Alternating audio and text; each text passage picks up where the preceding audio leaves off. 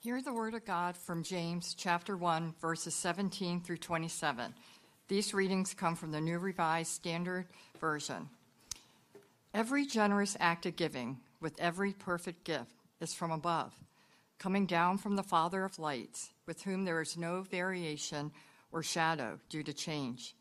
In fulfillment of his own purpose, he gave us birth by the word of truth, so that we would become a kind of first fruits of his creatures. You must understand this, my beloved. Let everyone be quick to listen, slow to speak, and slow to anger. For your anger does not produce God's righteousness. Therefore, rid yourself of all sordidness and rank growth of wickedness, and welcome with meekness the implanted word that has the power to save your souls. But be doers of the word, and not merely hearers who deceive themselves. For if any are hearers of the word and not doers, they are like those who look at themselves in a mirror. For they look at themselves and on going away immediately forget what they are like. But those who look into the perfect law, the law of liberty, and persevere, be not hearers who forget, but doers who act, they will be blessed in their doing. If any think they are religious and do not bridle their tongues, but deceive their hearts, their religion is worthless. Religion that is pure and undefiled before God the Father is this: to care for orphans and widows in their distress, and to keep oneself unstained by the world. The word of God for the world. Thanks be to God. Good morning, everyone. So grateful to be with you here today as we start the book of James. I could feel the excitement as soon as I said that. That was really impressive. So recently I had a bunch of appointments, like a ton. You ever have a day like that where it's like one after another, not even really time for lunch or anything? And I went to the restroom finally, and I was absolutely horrified to discover in my teeth were these nasty something or others I ate at breakfast. I don't know what they were, but whatever they were significant. And that wasn't even the worst of it. The worst of it was I had some big, nasty, gnarly thing hanging out of my nose. Just by the way, if that ever happens while we're talking, please, you have the liberty to tell me what's hanging out of my nose. So anyway, I was horrified. But then I started thinking, the mirror is a very revealing and useful object, isn't it? It really shows us some things that is truth. And some of you, I bet, spent more time in front of it this morning than others, right? Everybody has that kind of rhythm where I don't know what your early morning routine is, but we get in front of the mirror, we kind of check it out. And my reflection has changed a lot recently. And I'm not just talking about my hair being cut. For those of you that don't know me, I had hair down to here and cut it recently. But not just that. My hair's been thinning. My hair's been thinning. I've noticed the crow's feet around my eyes. I've noticed I'm not as fit as I used to be. Some would argue maybe I was never fit, but I seem to fixate on what's wrong rather than what's right. And in a way, James, the book of James, serves as a mirror to us, showing us what our faith is really like, so we're not deceived. It reflects kind of the state of our souls, often pointing out the food in our teeth and the snots in our nose. But it doesn't leave us there. It gives us some practical kind of steps to move forward. Now, to be clear, the book of James isn't your 7 steps to your best life now. Do you know that book? It's not. But what it is it's a no-nonsense, practical, and wise guide for everyday living. It doesn't use cryptic language that some of the other books that we have to kind of decipher and try to figure out what it means, but it passionately calls each one of us to shun the things that would distract us from our relationships with God and each other and focus on the things that are right and beautiful and pure. So over these next 5 weeks, I guarantee you'll be challenged, you'll be pushed, you'll be pulled into an opportunity to deeper love of God and neighbor. I hope you won't miss one of these weeks, or if you're not around, check it out online. You can watch Magnolia online or any of the sanctuary services as well, because to be a doer of the word and not just a hearer where we hear about it will mean that we have to focus day by day on our faith. I don't know about you, but I know for me, if we're honest, our attention towards God gets distracted. We get distracted with life. And one of the most prevalent blocks that I've experienced and that I've seen in this congregation, I don't mean you, I mean the general you of our congregation, is what Laura so beautifully showed on that bumper video. We have a calendar, and you see all of these things scheduled on the calendar, and you have time with God, and it keeps getting pulled, and other stuff gets put on top of it, and it keeps getting moved and all around. We are very busy people, overscheduled, overfilled with activities, and that's true for me too. My wife's taking Russell to hockey as we speak, shuffling in and out, kids everywhere, and it's not all bad. But what can happen is intentionally is a distraction away from God. We skip worship for a few weeks because we're out of town and we're doing kids' activities and we have other commitments and we just want a week off. And then we have a difficult week at work and we're just exhausted. And we're like, I'm bagging this week. Or our own individual time where we're being replenished, where we're cracking the scripture, where we're talking to other people, gets ushered out. And before you know it, it's been a month since we've even heard or listened to the Word of God, or we haven't paid attention to our email daily devotion gets sent to us. So here's my question for you right now. You're not going to have to tell anyone this. Is your faith in God, is your call to love God and others growing right now? Is it stagnant or is it withering? Is it growing, stagnant, or withering? James, for us, holds up the mirror. He holds up the mirror. And earlier in chapter 1, he has, I think we skipped them on purpose. I'm not sure. They're pretty harsh. But I'm going to read them just because I don't think we should skip stuff, right? So earlier in chapter 1, he's talking to this group of Christians, and he's talking to the rich. And so I don't know, we don't have to be rich. We don't have to, but the words of these verses are pretty powerful. And this is what he says. You'll hear some truth in them, I hope. He says, the rich are like a flower. Beauty, elegance, aroma. But what happens with the rich is the sun rises up and scorches everything in the field. And then the flower falls and the beauty perishes. But here's the part that really convicted me. It says, verse 11 says, in the midst of a busy life, we wither away. In the midst of a busy life, we wither away. James is saying that sometimes our wealth and our options are beautiful and lovely things, but they divert us from the central thing, the big thing, which is loving God and loving others more and more and more. So here's the first bullet in your insert if you want to pull it out.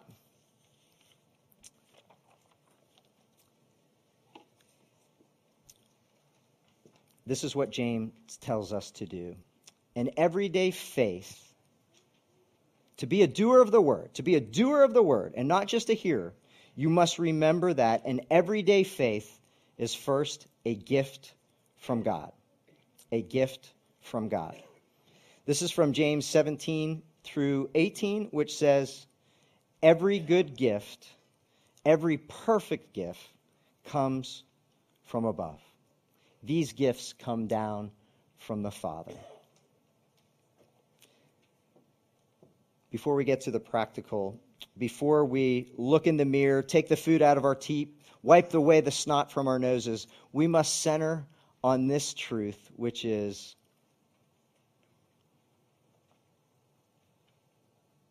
you're a gift. You're a gift. When you look in that mirror and you see the reflection back, kids, I know you're writing and squirming around. I want you to remember something, kids. You are a gift from God. You are a gift. You are loved by God. Yes, and you know it. Thumbs up. That's it. You are a gift. You know that breath that we just took? Gift. You know that job that we have and sometimes are frustrated by? Gift. You know that family that we're sitting next to that we love and also drives us crazy sometimes? Gift. You know this church, which is beautiful and broken and full of light and also darkness? Gift. We must remember. There are times in the Bible, all throughout the Bible, where the people of God forget. You even look at the first story. Don't eat from that tree over there. We forget. Out in the desert, the Israelites traveling, they forget. And we forget too. We have to remember, we have to center on that our life from Christ is a gift. So here's what I want to invite you, how you can remember just this week. I want to invite you to take this little insert and stick it on your mirror. And every time you look in the mirror this week and look at the thinning hair. Oh, I didn't even mention the hair on the ears. It's really disgusting. Anyway, but you can remember that even the hair on your ears, gift. You've been given life. You've been a capacity to love, gift. So tape it up on the mirror this week. Remembering that you're a gift will help you be a doer of the word.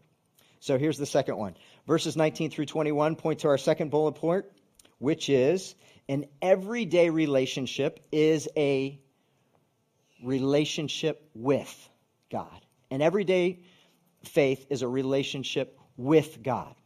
So in 1995, I moved to Tampa. I was up in North Tampa. I started working out at the YMCA there and then eventually got on staff as a fitness consultant, believe it or not, up there. And so I started working out and I got to meet people and stuff like that. And there was this one guy up there. There's this one guy. He was older and he was a chatty Cathy. He loved to chit chat. But what I realized, what he was setting me up for, is I had this big target on my back. And you know what the target was? Potential convert. Because I hadn't recommitted my life to Christ. I was kind of struggling around, but he had kind of got that into his grill, and he was ready to go. And so with his tool belt of persuasion, he had something called the 4 spiritual laws. If you don't know what those are, you should Google them. And he used those on me to tell me what I believed was really, really important, and that if I didn't believe it, I was going to spend he wasn't this dramatic, but he said, you'll spend an eternity in hell. This is while we're working out, by the way. Let's just say I didn't look for him when I came into work. But here's what the Y guy wanted to do. This is what I don't think his intention was bad. Was bad. It just maybe the effectiveness wasn't that great. Verse 21 says, welcome with meekness the implanted word that has the power to save your soul. And so what the why guy wanted me to know, the why guy wanted me to welcome God's word so that it would save my soul. And his approach was this: I want to save you from something. I want to save you from something, that something being hell. And although, again, like I said, well-intentioned, not compelling at all for me, he was saying that my relationship with God would save me from something. But here's what he failed to highlight. And this is what a lot of, I think, sometimes denominations focus on and Christians focus on. He failed to highlight that God's word implanted deep within every one of us is to save us for something. You are saved for something. So when we talk about salvation here, about restoration, we're not trying to scare the hell out of you. We're trying to love the heaven in you. He wants to talk. Might be a call on his life. You never know. The good news of Jesus Christ is not necessarily to keep you from eternal punishment. We are saved for a relationship with God, a life of fullness, a life of giftedness, a life of love, a life of doing the word. So John Wesley said it like this. I'm going to have it up on the screen because John Wesley likes to write very long sentences. By salvation, I mean not barely according to the vulgar notion of deliverance from hell or going to heaven. He just said, by salvation, he's not talking about life after death. That's not what he's saying.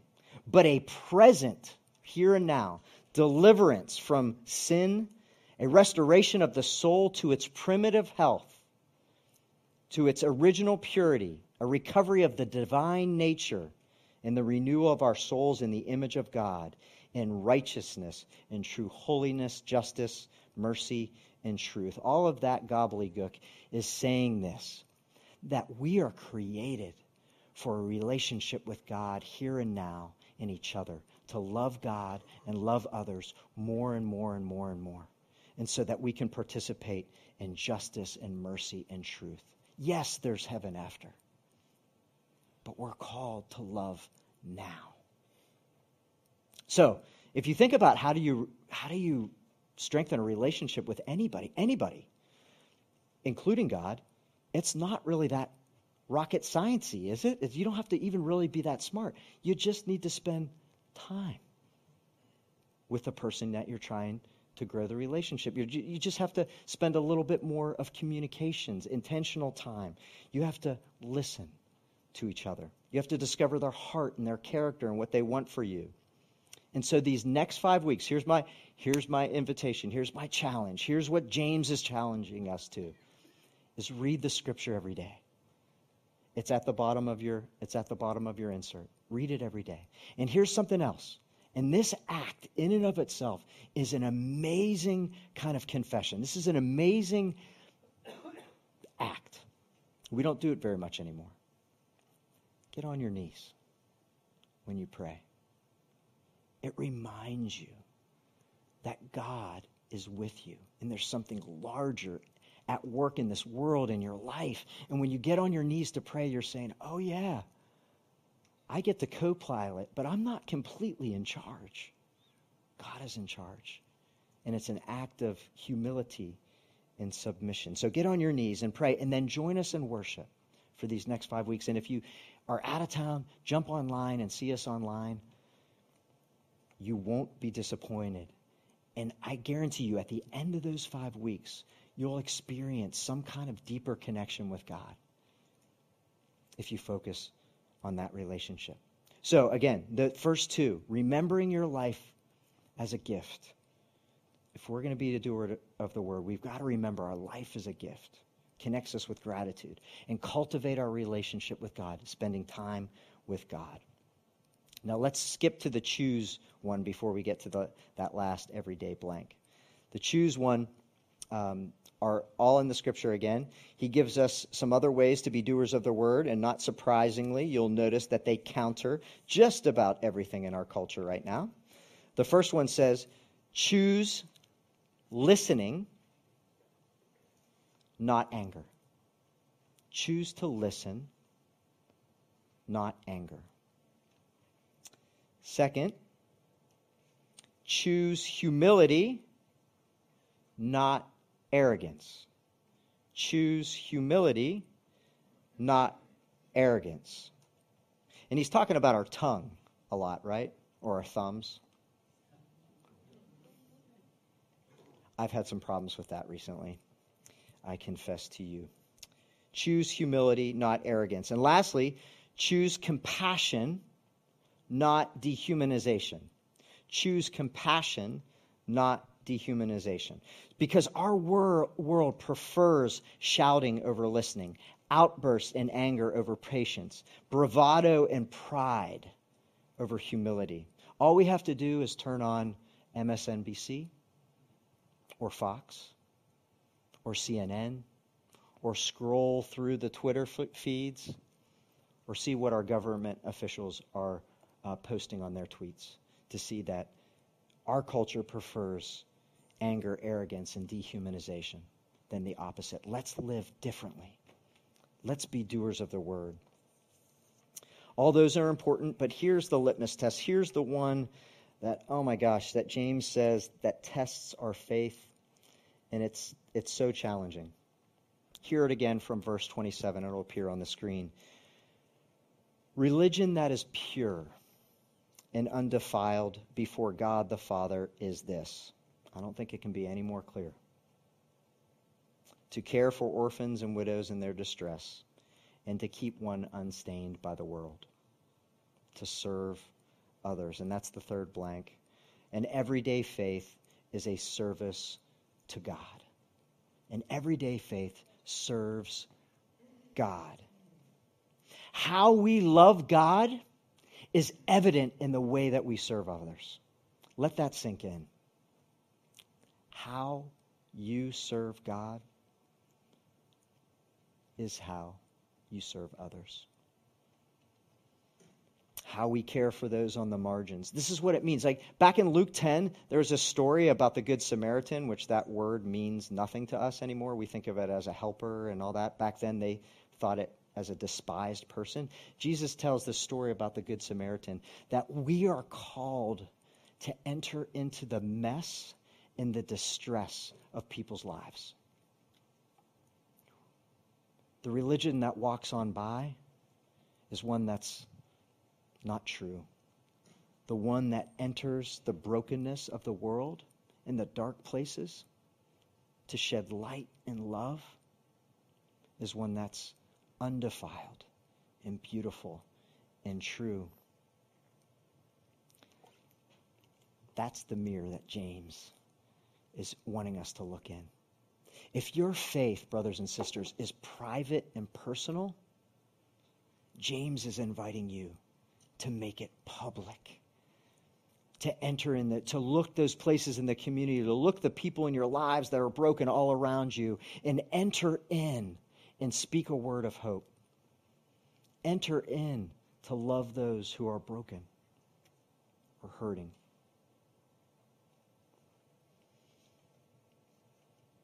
Everyday faith matters. It matters to believe that you are a gift from God. It matters to cultivate your relationship with Christ through prayer and scripture and worship. And it matters to serve God. You know, the book of James was almost thrown out by Martin Luther. Did you all know that? Martin Luther did not like the book of James because James said faith without works is dead. Martin Luther didn't like that part, but what I think if you read the whole book of James, you see, and this is that bullet point or that last blank that you haven't filled out yet. We are not saved by good works. We are saved for good works. Does that make sense?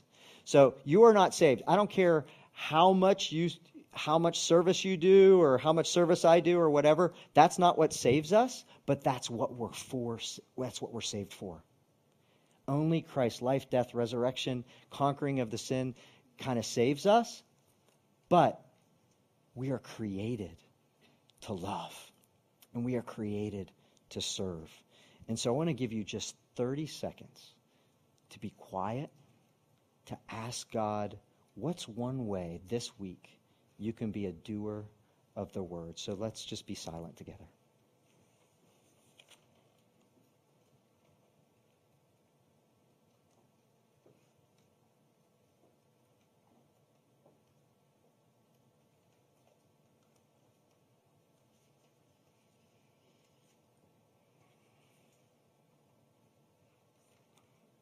Amen.